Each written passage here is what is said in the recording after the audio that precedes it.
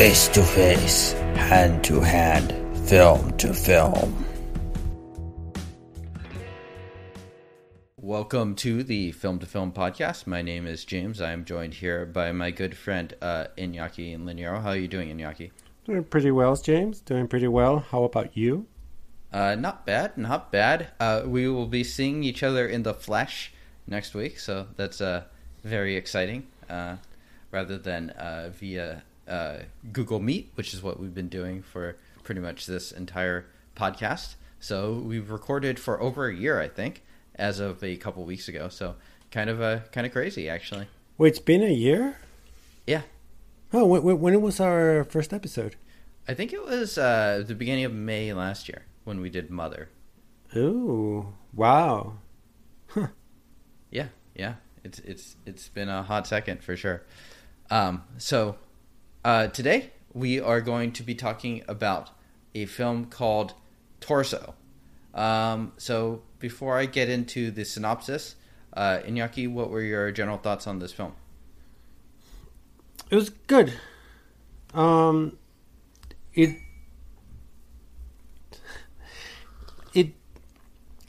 think maybe I might be getting tired of this genre of giallos. This one was actually the closest to. This one is just no. I keep on saying this, so I'm not gonna say the closest. But this one felt a lot like a slasher. So I feel like once again, probably many of the American or Western American slashers might have been inspired by this one, for sure. Which is cool. Definitely has that feel. But I think I'm getting tired of giallos in the sense that there is a pattern, and you know. Yeah, is this you subtly trying to change my programming? No. You get to pick whatever you want to pick. I was just like when I watched this, I was just like, all right, there's another person gonna be killed. All right, very cool, interesting way of killing. Okay, there's a mystery. Okay, this dude is the red herring. Ah, yes, he died. Yep. All of the dudes are literally the red herring in this film. Yeah, I mean, I think I know what you're saying. I think especially for the first 2/3 of this film, up until about the hour mark, it feels very by the numbers, giallo. And I think the last half an hour is where this film really stands apart. Yes, in my view. So I don't think if it was for the half an hour, there's any world in which I would be bringing this on. I think you're also correct, and we'll talk about that a little bit later, sort of the relationship of this film to slashers. I mean, down to the title of Torso, it sounds like a slasher film, or it sounds at least very inspired by Psycho.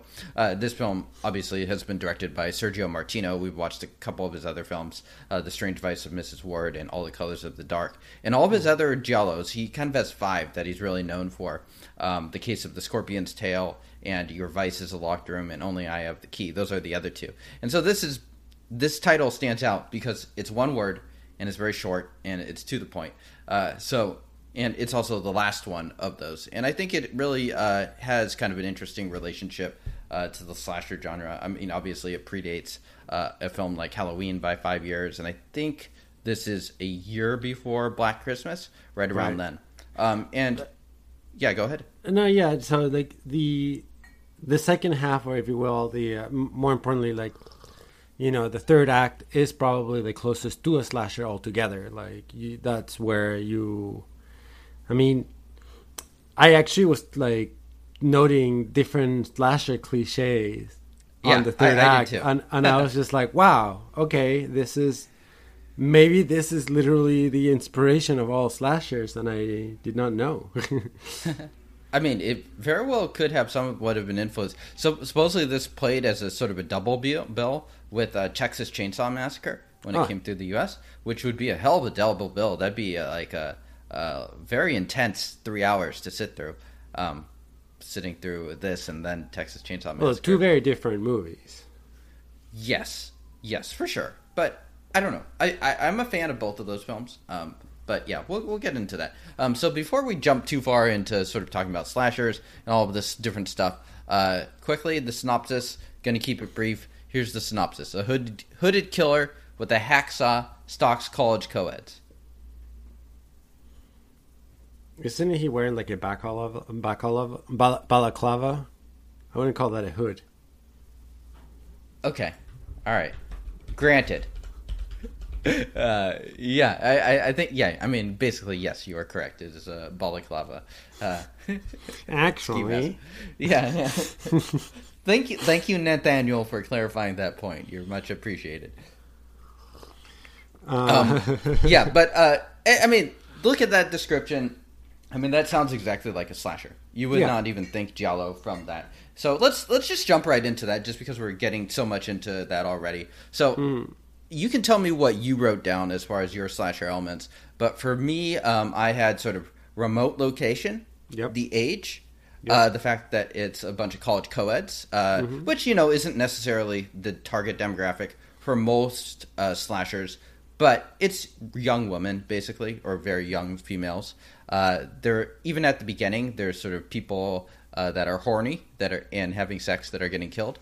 Yeah. There's the mask, and we also have a final girl. So, I mean, it hits a ton of those points. Did you have what did you have on your list? So yeah, I had those. Then also, the final location being a big house, you had the running up the stairs. That's a horror cliche that Scream made fun of. That's like, there's a scary man around my house. What should I do? Run up the stairs to even more trapped.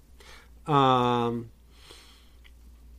Although I would argue in this case that what she did in running up the stairs is probably the only thing she could have done. I mean, we don't know where the killer was dumping the bodies. Well, we heard him coming in, right? And that's why she was running up the stairs. Right, but then he kept on going out and in, and she actually ran up the stairs when he left. Like, she was trying to figure out, and then like she had two choices. I mean, either way, she was limping. Like, I mean, you cannot blame her because like she was in a very difficult situation. It was a defensible solution, defensible decision in this case. I would argue, at least. Exactly, but it is a horror cliche that it's when given those two choices, you run upstairs usually the wrong choice too. Yeah. So yeah, you have that, and then of course, what this one is like, what distinguishes this one from the slasher would be one, a guy saves her. Although slashers kind of have that too, but I mean, she doesn't save herself. It's a guy saves her. She's able to communicate with a guy somehow in a very clever way, and we're probably going to get into that later. And then you have the final fight between the guy and the killer, and that I would say is more of the giallo. Right. I mean, it's also the whodunit element. I argue you get that in slashers, but I'd say that's probably more giallo than slasher, like just being loaded with red herrings and stuff like that. But I mean, you get those elements in both slashers and giallo. I mean, I'd say this is probably a film that.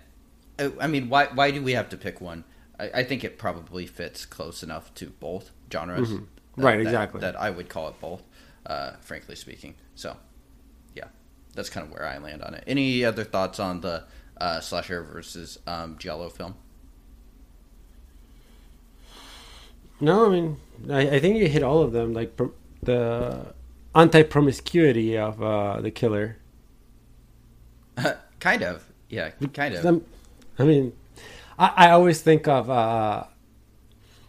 the anti-promiscuity of a killer. I always think of Jason X.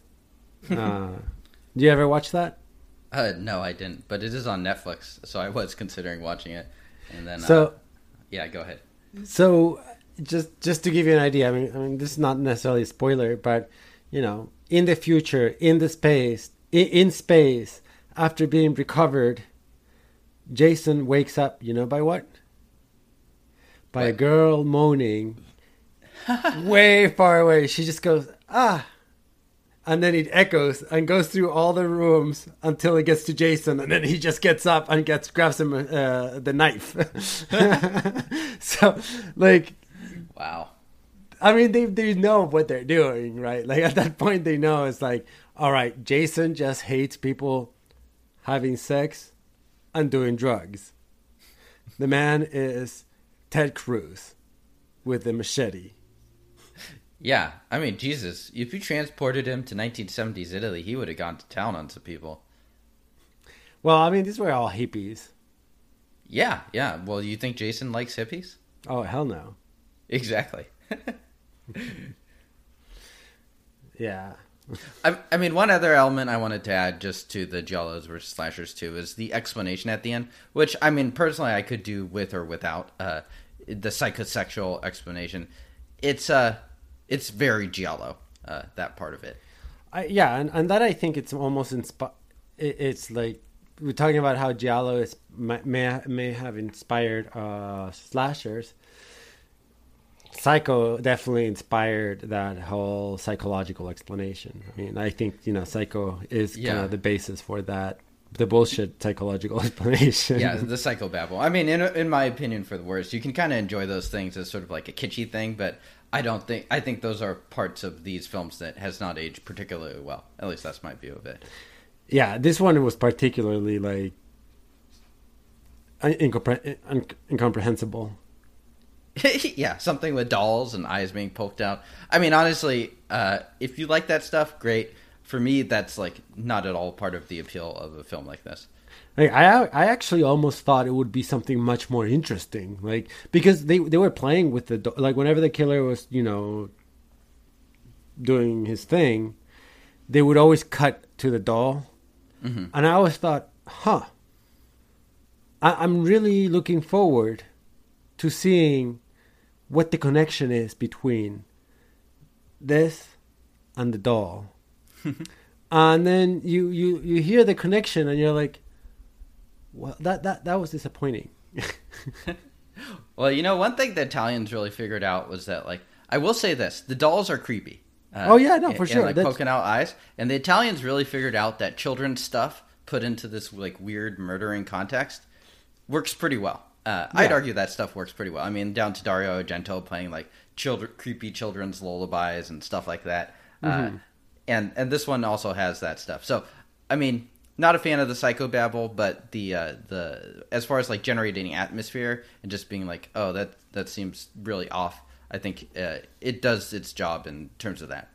For sure. Although it's just, I think the psychobabble was so weak that it was just a little bit of a letdown. Like the imagery was beautiful, but the psychobabble is, well, there's not much more to say. Yeah. It's just total nonsense. Okay. All right. Well, so this is the third Sergio Martino film that we've watched. Do you see any sort of through line out? How do you place it versus the other two? Or do you not even think of them in sort of that context? I did not. Actually, could you remind me the other two? Yeah, so the other two we watched as a double bill, Strange Vice of Mrs. Ward and All the Colors of the Dark. Oh, wait, the Strange Vice was the woman that they almost killed, but they didn't, and ended up with them. No, yeah, the three people with Edwidge Fenech. I mean, I can talk briefly if you want to formulate your answer for a second. But yeah, I mean, sure. Those, for me, this one is definitely a bit different than his other four. Giallo is sort of in that period, just in the sense that it is, I think one interesting thing about this is it doesn't have as much of a central protagonist that you're just following throughout the story. It kind of switches in that sense. So I think this is far more inspired by Psycho. It's also the one that wasn't produced by his brother. So I think probably he's just trying to mix it up a bit. If you look at sort of the life cycle of Giallo's too, he's made some during the very, very high up golden era, so stuff like Strange Vice and All the Colors. But just a few years later, this was released in 1973, the genre was dying. So I think probably the need to sort of mix it up and try a few different things, I think, was there. And so I think that's why you end up with something that's, trying. I don't think this film really pushes the boundaries, especially in that first hour. But I think the last half an hour is pretty celebrated, and I think deservedly so, because I think it's... I'm a big fan of the last hour. I'll put it half hour. I'll put it that way, minus the psychobabble. I agree. So yeah, I mean that's kind of how I place it with those. Did you have any thoughts on Yaki? I mean, in a way, I think this one is less plot-y, if you will. Like its plot is simpler in a way. It has much more simpler plot than the other two. But the last half hour was indeed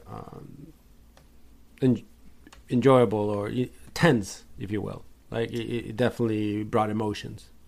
Yeah, I agree. I mean, I think you hit on something on that simple thing. I think this film, compared to just about every giallo we've done, is very simple. The characterizations are not particularly large. Like, we're not dealing with super complex protagonists or something like that. In that sense, it's probably more akin to sort of a stereotypical slasher. And I think it contrasts interestingly with something like Deep Red, which has a lot of like kind of complex plottings and stuff like that, whereas this is very simple. And I kind of admire that about that. And I mean, like that last half an hour, it's not doing anything complicated, but I think it does it all in a very visual way. And for me, I find that to be very exciting. Yeah. Okay. Let's see.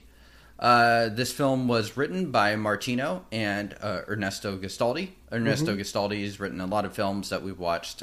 Those two earlier Martino giallos. He also wrote Almost Human. He wrote a lot of giallos. I'd say this is probably they do a good job. I'd say the plot largely makes sense, other than kind of the reason maybe the psychobabble at the end. The soundtrack, interestingly, was done by people that are a little atypical to the genre. So let's talk a little bit about this. By the DeAngelis brothers, who I think were only in their 20s at their time. They actually wrote the soundtrack for Street Law. And so they're far more known for sort of their soundtracks to Polizio Teschis rather than giallo. So this is kind of a real change of pace. They did end up working with Martino later in a lot of his Polizio Teschis. What'd you make of the score? How'd you like it? It was good. I mean, it didn't stand out to me. It was fairly serviceable. You know, like good old 60s, 70s style, you know, music. Huh? Lounge music. Yeah, exactly, like lounge music. And then once in a while you do get like a you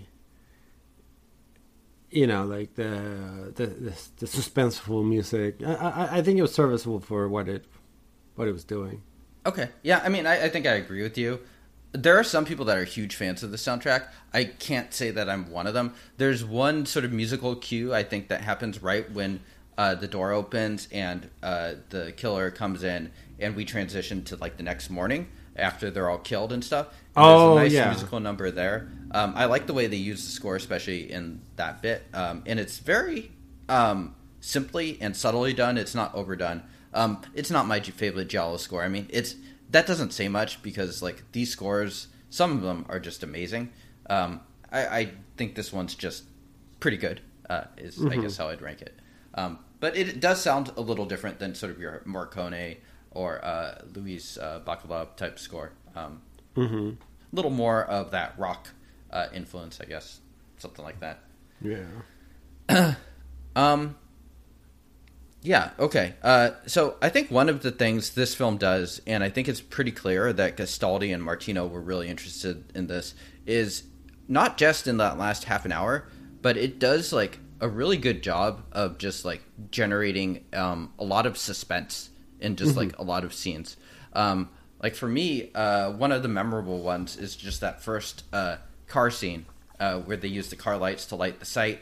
And the camera it's just very patient in how it sort of lingers and follows and looks around. And I really thought those things worked well, even on the pre-suspense scenes, pre-last third act scenes, like running through the muds and stuff like that. Did anything like that stand out to you?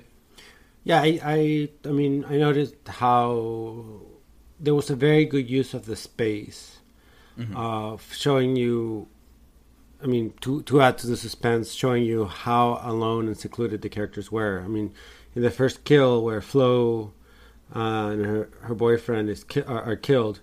You know, like you're under a bridge, but it really lets you explore the entire location around the car, and how little you could see at the same time.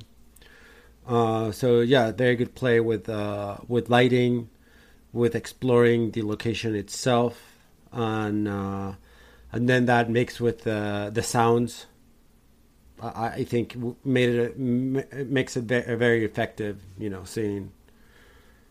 Yeah, I agree. Were there any other sort of?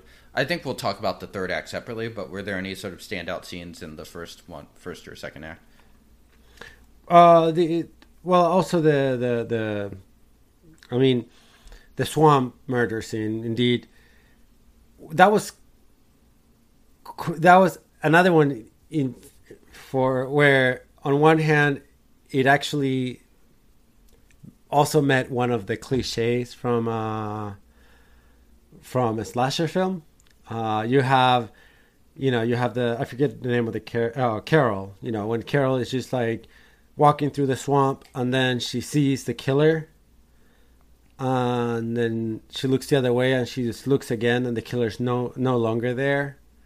That's a very classic slasher, since the killer is a magical being that can be there and then disappear without, Yeah. I mean, they did that also with like the car lights, where the car lights get turned off and she looks and the killer's gone. And I'm like, how the fuck does anyone move that fast? I mean, it's literally spatially impossipossible. Exactly. But that's but it's effective. I mean, I still dig it. I support it. But that's a classic, like, because when I say cliche, I'm not saying it's a bad thing. First of all, because these are older than the cliches were, exploited, right?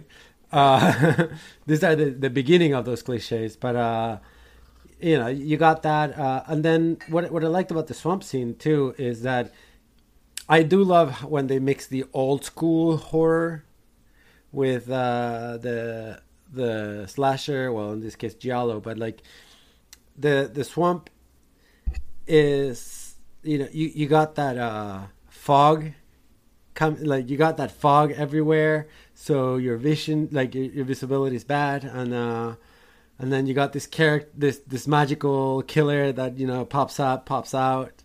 All of that is very good. And then I'm guessing that we're gonna go into the brutality of all the death later, right?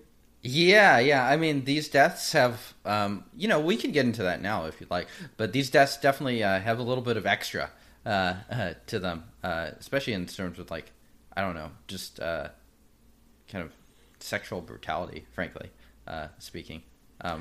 Anyways, please go. Yeah, no, for sure. I was thinking like the swamp death is probably, I think, the harshest one, because like she's strangled with a scarf and drowned in the mud of the swamp, and then after she dies is when the killer, because the killer's MO is that after killing his victim, right, he would get them topless, poke their eyes, and then cut them open. Yeah. And he does that to all his victims, I think. Well, other than maybe the male ones. I think he was also shirtless, and I think they just don't show him doing it. But like the scene, the next scene where you have the detectives there, like you see him shirtless, and I think he's cut open too. But like they're just not. The only the people who he didn't like. There's one person who he does not do that, and that's the Stefano. There's Stefano. Although we don't know, right? We know he cuts him up later. That's true. We see the face only at the door, so we're not sure. I think Stefano to him was also a doll. No, I was thinking the sales guy, like the shop scarf owner. salesman, the very sleazy scarf salesman. Yeah, the guy where if you were a cop and you looked at that guy, you're like, I don't know. I'm pretty sure that this guy is up to no good. Yeah. Every single... This movie like in this movie, every male character was sleazy as fuck. Yeah, it's like Promising Young Woman. Seriously. I mean, quick side note. Yeah, last night I watched Wonder Woman 2, Wonder Woman 1984 or whatever it's called. And all the male characters are as sleazy as in this movie. Like they're all like trying to hit or rape someone. Hit on someone or rape someone. It's a bad movie, by the way, but it is funny. Yeah. No, I mean, the movie makes a real point of that. It's like all of the male characters in here are varying degrees of like up to the uncle who is like a peeping Tom who's is like that, and it's like the locals who are never. Those are the male characters who are not red herrings. It's like those guys are just like this guy's. Their dialogue is almost like hilariously leery. It's it's pretty right. Yeah, and it's funny because like I mean this is. Again, getting off topic. This will be the Sergio mansplaining moment here. Well, this film is directed by Sergio, so there you go. Oh, there you go. There we go. The moons and the stars aligned just for you. Excellent. So, as a mansplaining moment, one thing about this film that caught my attention is, so we're talking about how every man is leasing this movie, and you could say, well, then the movie is being, it's criticizing the culture, right? Mm-hmm. However, the film itself definitely male gazes. Oh, for sure. Everyone. So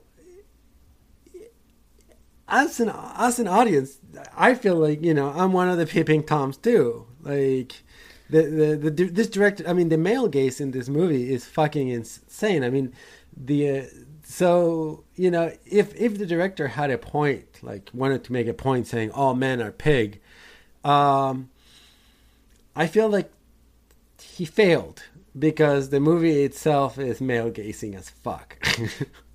So I'm not failed, but he did not. I mean, I agree it compromises the point. I don't think it makes it totally fail. I think it's pretty clear from the film that he does not like. Yeah, the film is very male gazy for sure. I agree with you, and I guess we just kind of disagree on how much that compromises what they're saying. I mean, I think it's still very totally clear that like he's deliberately showing all the male characters as very sleazy and leery and pretty problematic in a way. I don't think he's necessarily condoning that. Does he compromise that by having sort of a leery camera? Yes. I don't think it totally ruins it, though, in my view. I think that message still comes across. Like, the fact that you were able to watch it and be like... I think you are looking at it from a very 2021 lens. Oh, no, for sure. Yeah, no, I agree. And, like... That's what I'm saying. Like, and this is the mansplaining moment, right, of the segment right now. You're mansplaining male gaze to another man. There you go. Excellent. Yeah. But so this is where, like I'm going to use terms that I myself, I don't 100% agree, but don't 100% disagree, which is like the whole quote unquote normalizing and all that. So one of the intents here, sure, is to show that all men are pigs. But at the same time, it's kind of played off as a comedic thing.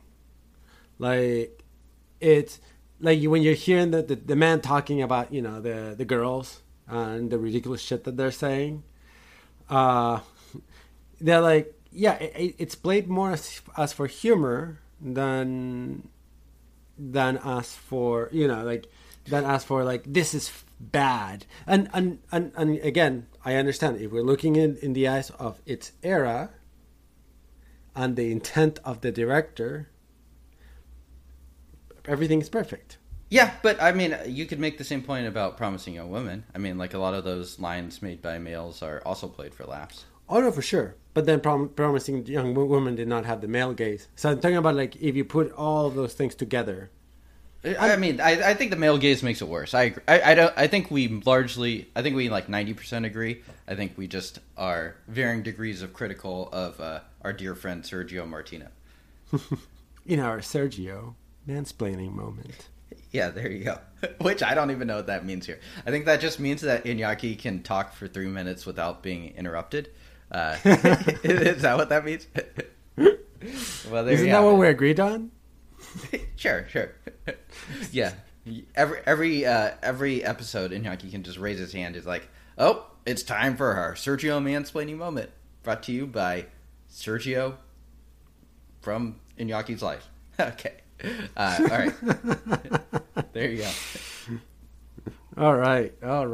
Okay. Well, yeah. I mean, the guys in this film, including those, are all pretty bad men in the way they're showed, and that also does the double feature in more of the plottings of the film of making them all pretty and legitimate red herrings. What did you make of that aspect? Did you find that stuff?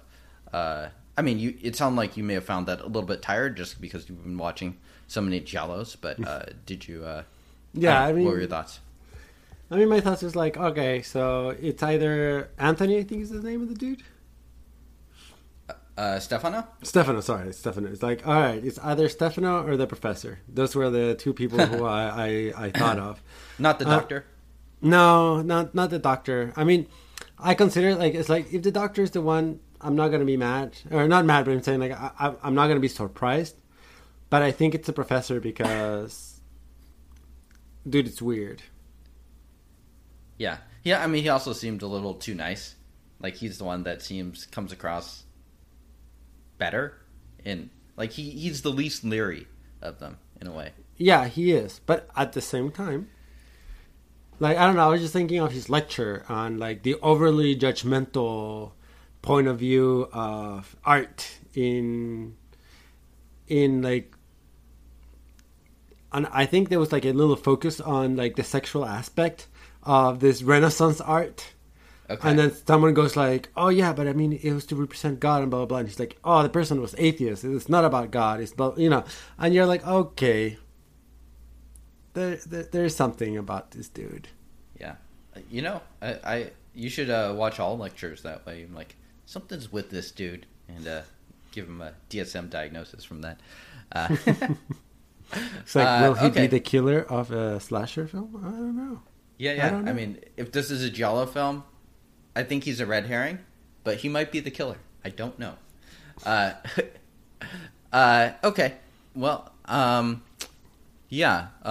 So I guess with the first half, for me, it works pretty well. Most of it's pretty standard stuff. I think it's mostly decent setup and stuff like that. I do like sort of the setting of this town. One interesting fact I looked up is this is actually set in Perugia in Italy, which is a college town, and then they go sort of to the more remote countryside. Mm-hmm. Perugia, interestingly, is also home to one of our where our college colleague, I should say, Amanda Knox was when her whole drama went down, which I thought was just kind of a funny. Well, maybe not funny. Certainly not funny for Amanda Knox. So my apologies to you, Amanda Knox. But because she listens to this podcast. You never know. But I thought that was sort of an interesting connection where I was like, that's kind of weird. Can you imagine, though, like, she actually were to listen to our podcast, she'd be like, wait, this James Jurgen and Iñaki Linero went to UW? Yeah. She's like, well, I definitely don't want to meet him now. I mean, that's probably her worst time of her life, studying abroad with UW. Dude, I remember when she was acquitted, I knew people who were like, no, she did it. And I'm like, she's acquitted. She was acquitted, so... Yeah. I just think it's crazy when people judge afar. I mean, if you look at the actual explanations and stuff, I mean, these guys might as well have been writing a giallo film. I mean... It was pretty like crazy psychosexual stuff. If you think about it, now that you mentioned this, and I know right now we're on a tangent that is so far from this film that whatever. It is, but all I gotta say is the Amanda Knox case, and again, I apologize if we're bringing any trauma or PTSD to you, Miss Knox. But this is We're worth doing a trigger warning for just Amanda Knox. That's the point we are. Okay, please go ahead. No, but it's worth this is worth of analysis. Okay, we've watched Poliziotteschi and giallo films, and in both of these genres, one common denominator is that the police, the detectives, and all their legal system and justice system is crap. And we've been, especially with the Poliziotteschi, we would like discuss this a couple of times, saying like, yeah, but it can't be real, it can't be like that. And then you had the Amanda Knox case, where all the evidence was contaminated one way or another. They got the wrong person. They came up with a crazy fucking theory when, you just have to look at what was there. Evidence. Like the hard evidence. No, the cops came, the detectives came with a crazy theory. They threw the book at the wrong person, and all of that. Like when you think about it, all of that. And you're like, shit, maybe this giallos and Poliziotteschi are actually a reflection of the Italian justice system. Maybe. So you could see that two ways. You could be like, oh yeah, these things are reflecting critically on the police or whatever. Or you could say, maybe the police inspector had watched too many giallo films, and they're actually the cause and the reason that he went after such a bizarre reasoning in terms of going after it. Yeah, maybe one day we have some hot takes today. One day we will find out, like, the prosecutor will be interviewed, and he's like, no, but when I was 12 years old, I watched all these movies, and that's all in my head. It's all in my head. That's why I had to prosecute her, because she was a sex killer, deviant person. That's why. Like just like a giallo explanation. Yeah, complete with all the same psychobabble. Like, was the psychobabble better in this movie or in the Amanda Knox trial? I don't know. It was bad in both. I know. Well, Italy needs to fix that. That's all I gotta say. It's one way or another. Yeah. Okay. All right. I think we have spent plenty of time on Amanda Knox corner there. Okay. So, so anything else you want to cover before we get into sort of the meaty stuff, that third act? No. Let's jump into it. Okay. Cool. So I think the third act. So it ends with sort of that knock on the door. So one thing I really liked about the knock on the door is they actually had a very tense moment before on the knock on the door when Jane came up, was driven up by the car mechanic to knock on the door. So there's actually a moment where they're like, oh, fuck, who's that? And then Jane calls out. And so you hear the knock on the door again, and it's a repeated action from that time. Only this time, we actually see Stefano, and he falls on them. And I think the film does a really interesting thing where it cuts away, and we don't actually see the three murders happen. So I wanted to start with that. What did you think of that decision by Martino and Gastaldi to just sort of fast forward to the next day rather than showing you sort of the gruesome details?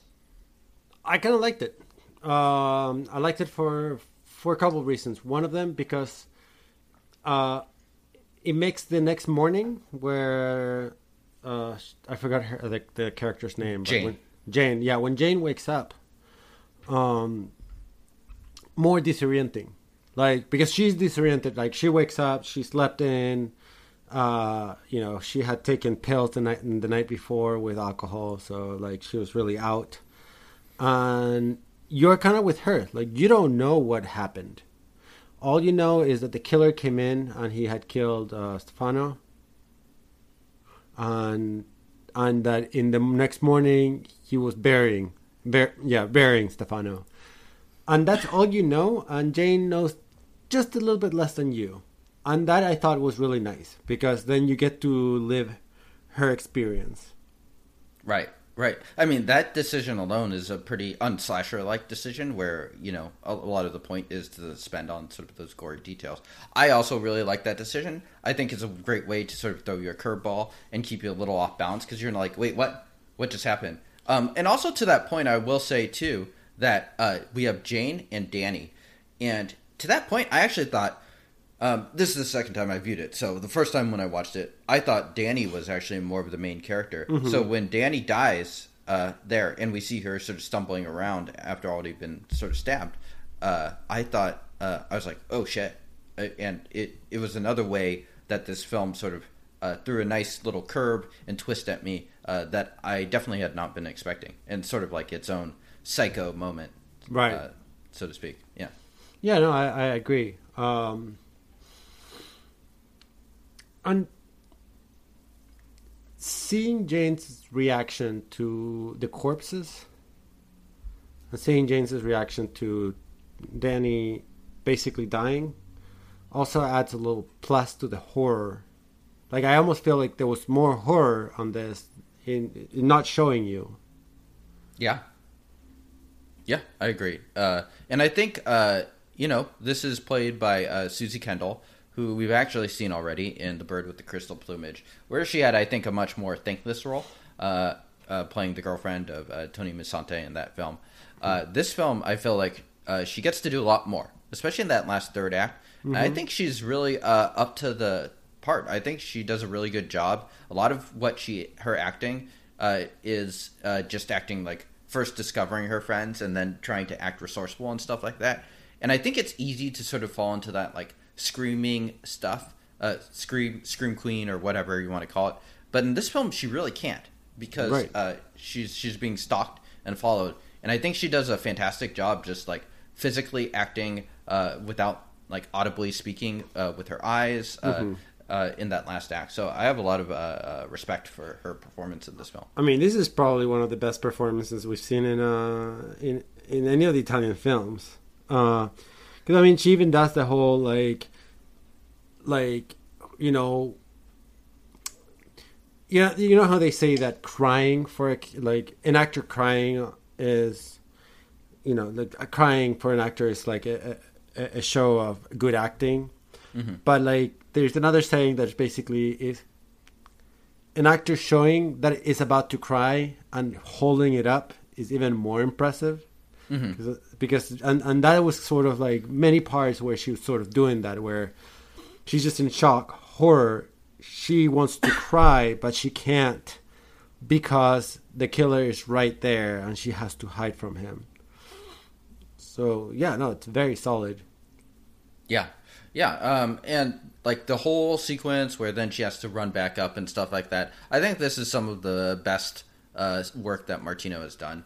Period. Just the last half an hour. I think it's super memorable. That's literally the reason I wanted to bring this film on, just because to show that part. The rest of it is built up, and I think it's fine. I don't think it's bad. I don't think it's particularly great either.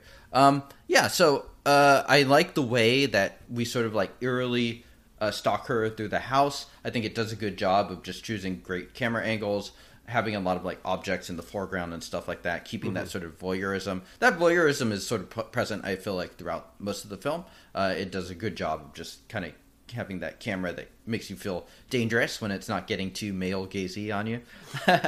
I mean, I think at this point where a lot of the sexualized stuff is done with, I think it really does shine.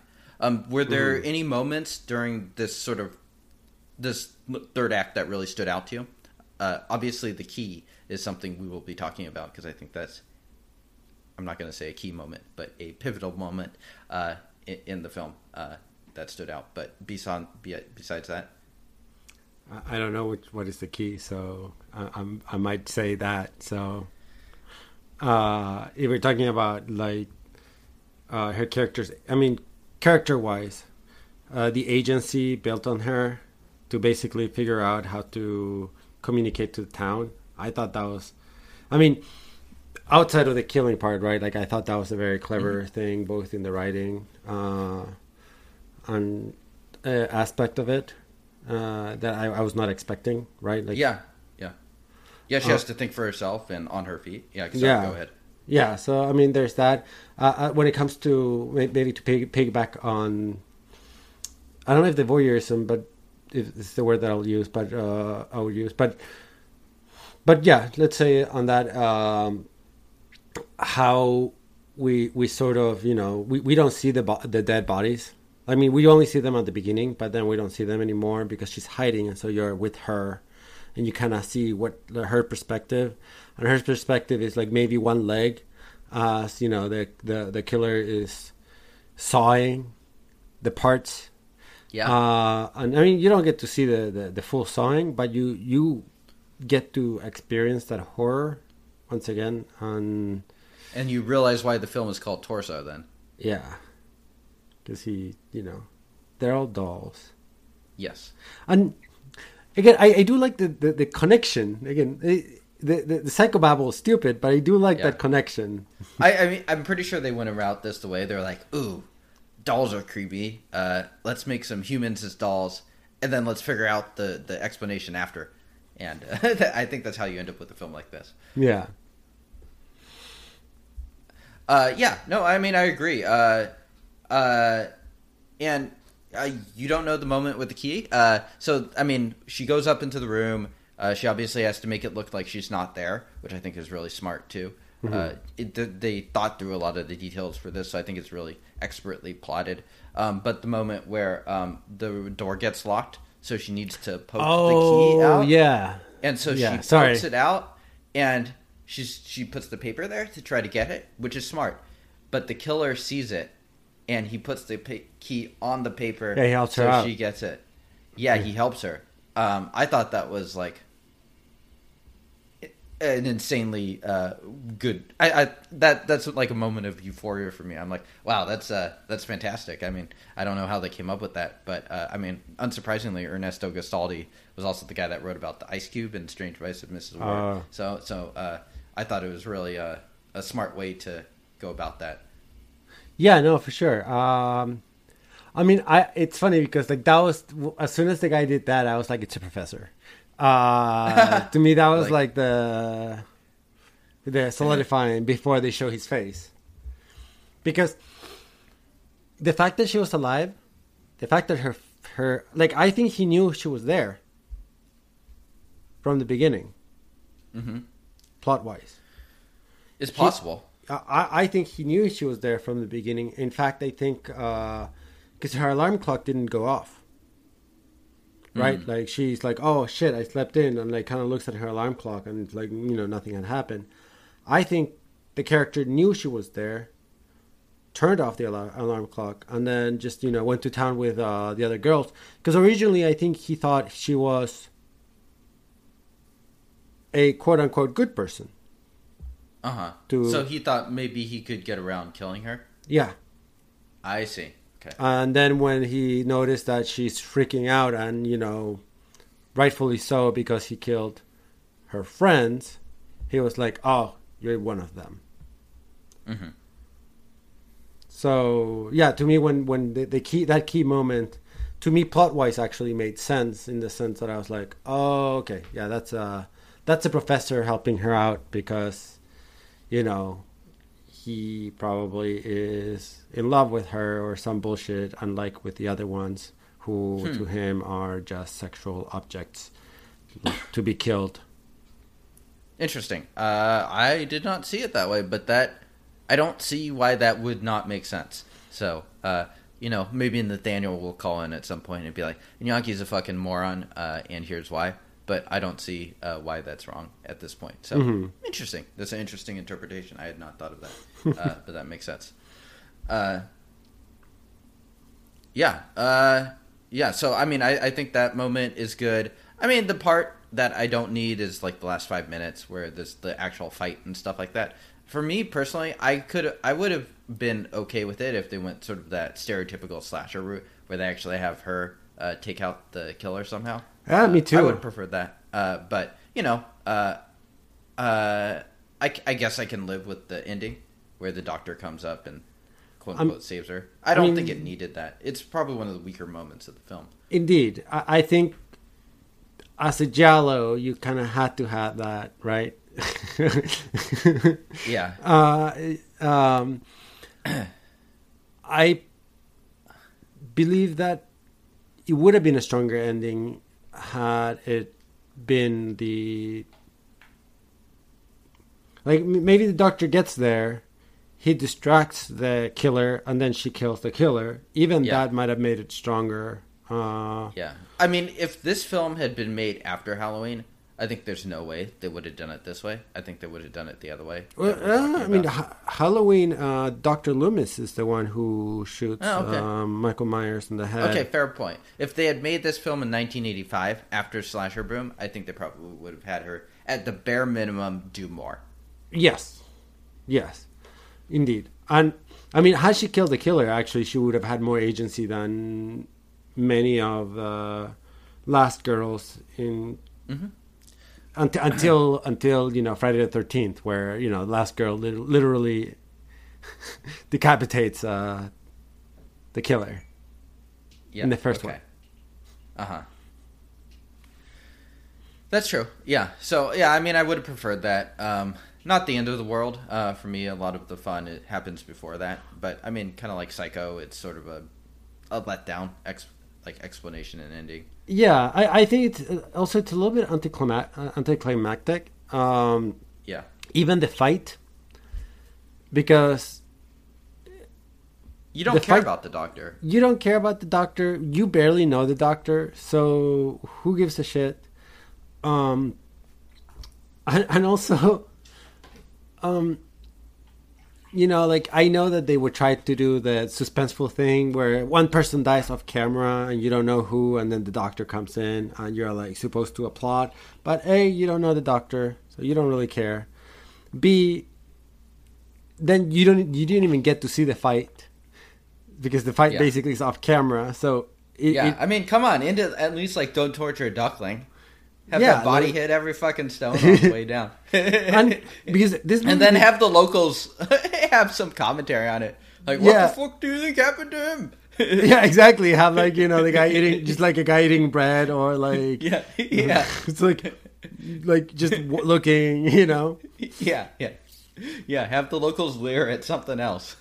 Yeah, I think if you're gonna go the route of especially when you're at a cliff. Because that house was at a cliff.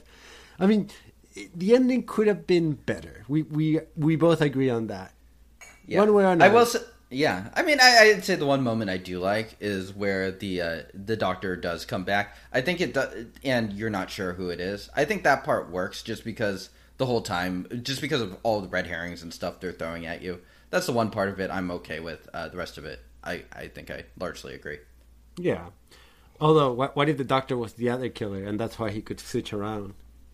Would have been a twist. That sounds more like a Argento film at this point, rather than a good old simple Sergio Martino film. Indeed.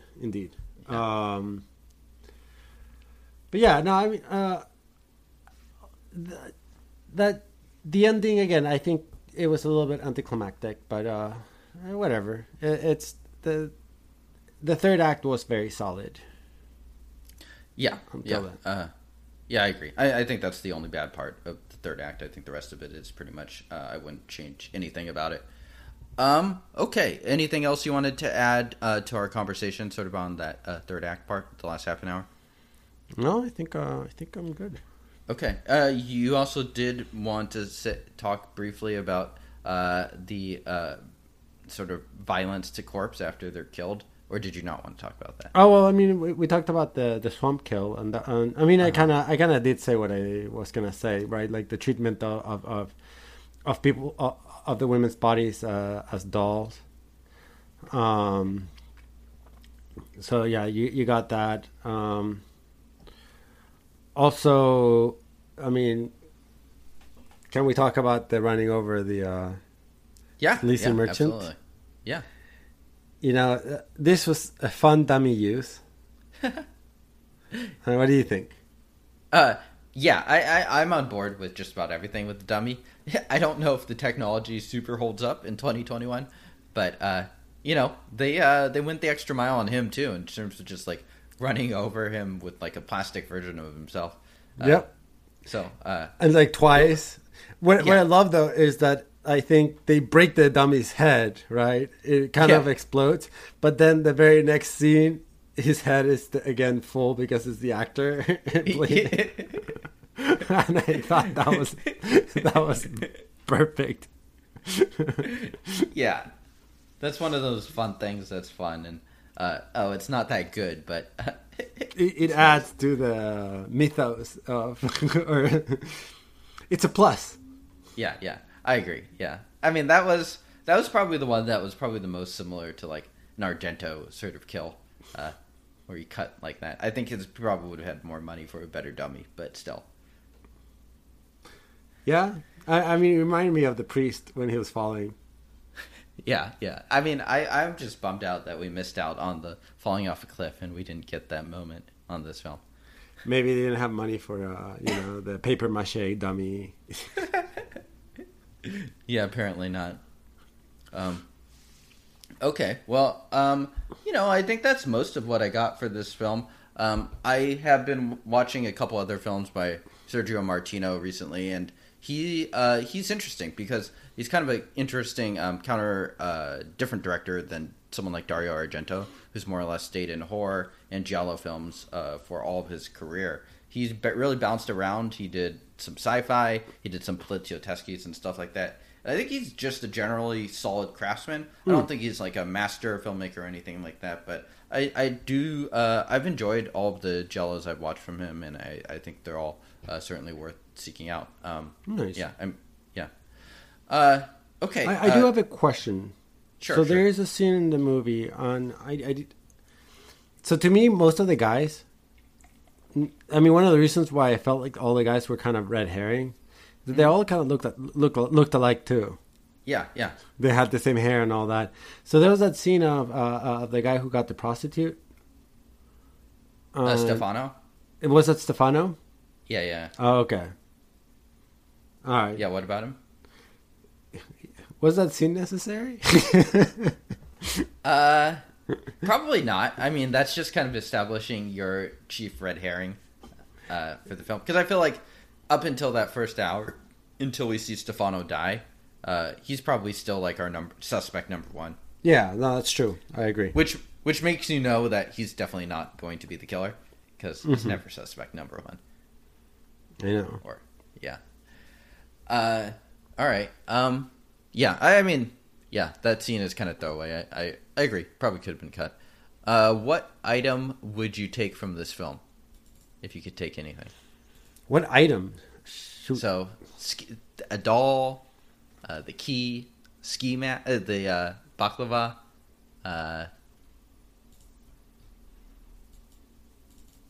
scarf.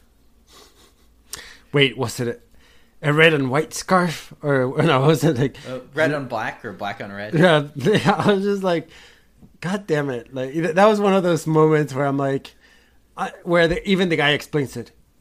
Yeah, and you thought it was the red and black one, when mine is the black and red one. And I was just like, okay, you don't need to say that. Those are the moments where you don't need to say it.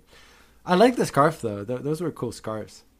Yeah, it's very Giallo moment where they're doing it. Oh, but it was black on red, not red on black.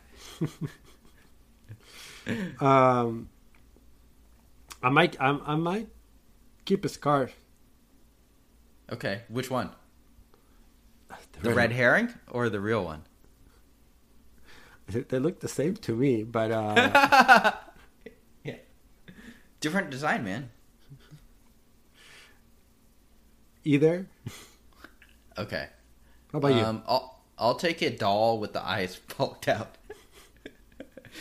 I'll put it right next to, what did I take from Profondo Rosso? Deep Red.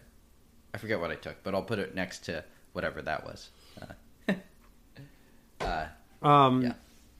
It's funny. I know a guy who like has one of those like doll heads, and he built like a spider thing on the bottom, and then took the eyes out and put like lights in it. And this guy's a stage manager now, and like he puts that like whenever. Like even, big show, like even like a fucking big concert at Sasquatch, he will have that doll like at a corner where no one like sees it, and he will always take a picture of it so you can see the doll watching a show, and that's where he posts like in Instagram and stuff like that. And the doll is creepy as fuck because it's that kind of doll. Yeah. Yeah. I mean, these guys were early on the creepy doll stuff. Yeah. Way ahead of The Conjuring and Annabelle and all that stuff. And I mean, it reminds me, that doll actually kind of reminds me of Toy Story 1, because you had like a creepy doll too, like a doll head and things like that.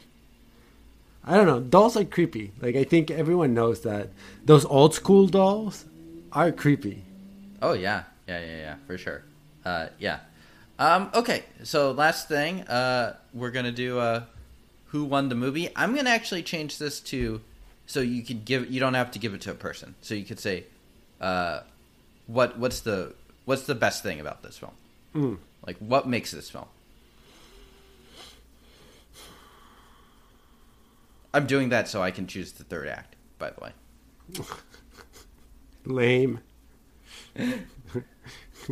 Coward. Weak. I will say If you want to pick that, I'll switch it up too. No, the final girl. The actress. Her acting. Susie Kendall. Susie Kendall, yeah. Good choice, yeah. She's great. I think I agree. I was trying to think what other performance we've seen in these giallos or Italian films in general that hold up. And, acting is not the strong suit in a lot of these ones, but she's really, really good in that last half an hour. And she's very likable, too. I mean, her characterization's pretty thin, but I think she holds up real well.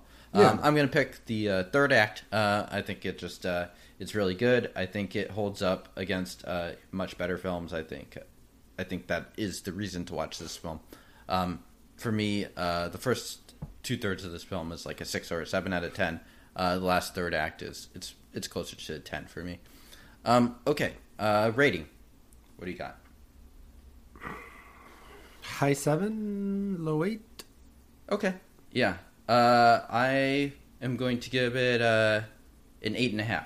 I'm just gonna, rather than being like an 8 or a 9, I'm just gonna say 8.5 is what I will give it. Okay. Yeah, it's funny how we never talked about the gratuitous use of nudity in this film. Yeah. Women nudity. We talked about close on that. It is gratuitous. It is gratuitous. Yeah, there's a lot of it. So if you're into that, this might be a good film for you, I guess. It's very male gazy. Yeah. Yeah, I was just like, I wanted to point out, it's like, yeah. I just don't know if I have much to add in that, other than there is a lot of it. Unnecessarily, it's like, oh yeah, shirtless people, there, hippie party with shirtless people and people having sex at a hippie party. Yeah, yeah. There's that, and then and I mean, like, even go ahead. I mean, sorry. It's just like that scene where it's at the hippie party. I know, like, we were closing, but that scene where like everyone's just doing drugs, dancing naked, and like having sex. It made me think a lot of Once Upon a Time in Hollywood, and how you have Brad Pitt and DiCaprio's characters being like. Fucking hate hippies. Yeah, it's another anti-hippie movie. Kind of. Yeah. Oh, I thought you were going to say that it made you think you were born in the wrong era. No, that party looked gross. I mean, let's be honest. I mean, the men in that party were scumbags too. I mean, like the two that she escaped from were right. But I mean, crap. But the party itself was. It's just like I don't know if I would be comfortable at a party. That, I mean, where people are having sex, like, right next to me. No, I don't think I would either. But I don't know, maybe if you do enough drugs, it's fine. Random question. We're really getting off tangent while we're closing, so if you want to turn off and listen to our next episode, that's cool. But what time do you think that was in the night? I heard a discussion on this. Do you think, because, like, the sun is sort of coming up at the end there. Like, is that like 4 a.m. in the morning and the sun's starting to rise? Probably. 4 or 5, okay. yeah. Yeah. Yeah. I mean, I don't know what the culture is in Italy, but like it's common in Spain and Latin America at least for parties to start like around midnight and to last 5 hours. So yeah. So it makes sense. And I mean, this is also a hippie party, so they could very well be going even longer. What do you think they were smoking? Because it did not look like weed necessarily. It kind of looked like cigarettes. I think it was intended to be weed, but probably Martino didn't know what that should look like. Uh-huh. Yeah, that makes sense. So it was cigarettes. Ooh. I just saw in my notes something I wanted to mention. Just put it in there. Maybe hear your opinions. So this movie was very open on showing, boobs, people having sex from afar, yeah, etc. But there's a scene where, you have two female characters kissing out of what looks like love. Like they were look like they were girlfriends. Yeah, there were a couple. And that one scene, their kiss is actually blocked by an object, by like a lion statue or something. And when it starts moving away from that object, then it goes blurry. Given that everything else was so gratuitous, do you think there was some sort of censorship that maybe in that era or even today made it? Because I mean, like, I realized that I've never seen same-sex kisses in any of these giallo films. You only see it in like, or you might see heterosexual like sex in giallo films, but I've never seen same-sex couples actually kissing. Well, we do see them sort of going at it after that, but it's blurred. Window. Yeah, that's true. I don't know. You might be onto something. I mean, yeah. I just thought it was curious for a film that it was so gratuitous on everything else, like to blur that. I thought maybe you had some information on, Yeah, I mean, it certainly could have been censored or someone maybe. I mean, it could be as simple as like a producer's like, oh, just blur that part because we don't want to run into this, and it could be a simple decision like that. I don't know, so I'm not sure. But yeah, I mean, that's an interesting observation you had. Yeah, I mean, it's like doing the Chinese censor treatment, where it's like, oh, there's a gay character. All right, they're not gay. How do you do it? Cut off all the little scenes where they seem gay. They're brothers. Done. Yeah, that's true. I mean, yeah, it's a John Woo movie. They're all brothers. It's just very homoerotic.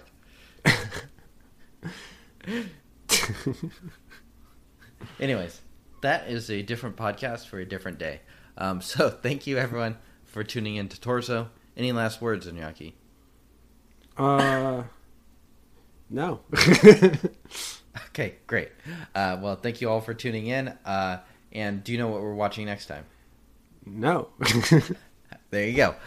So you can send us an email at zafilmtofilm@gmail.com. You can also tweet at us at zafilmtofilm. We look forward to hearing from you. Indeed we do. We will be back in a couple weeks. Ciao. Ciao.